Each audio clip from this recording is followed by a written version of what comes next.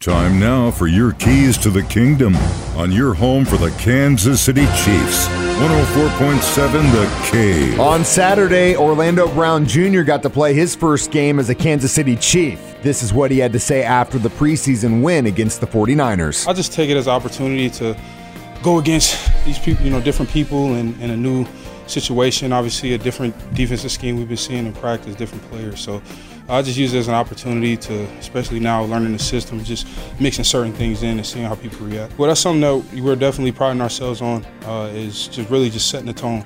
And up front, Coach Heck has emphasized that. I've emphasized that, Joe Thuney, and all the other guys as well. So that's really just been the mindset, being able to set the tone, especially in the run game when they're calling on our number. Those are your keys to the kingdom. Brought to you by My Dentist on North Glenstone in Springfield. Dr. Mark Melson, the doc that rocks. And your home for the Kansas City Chiefs, 104.7 The Cave.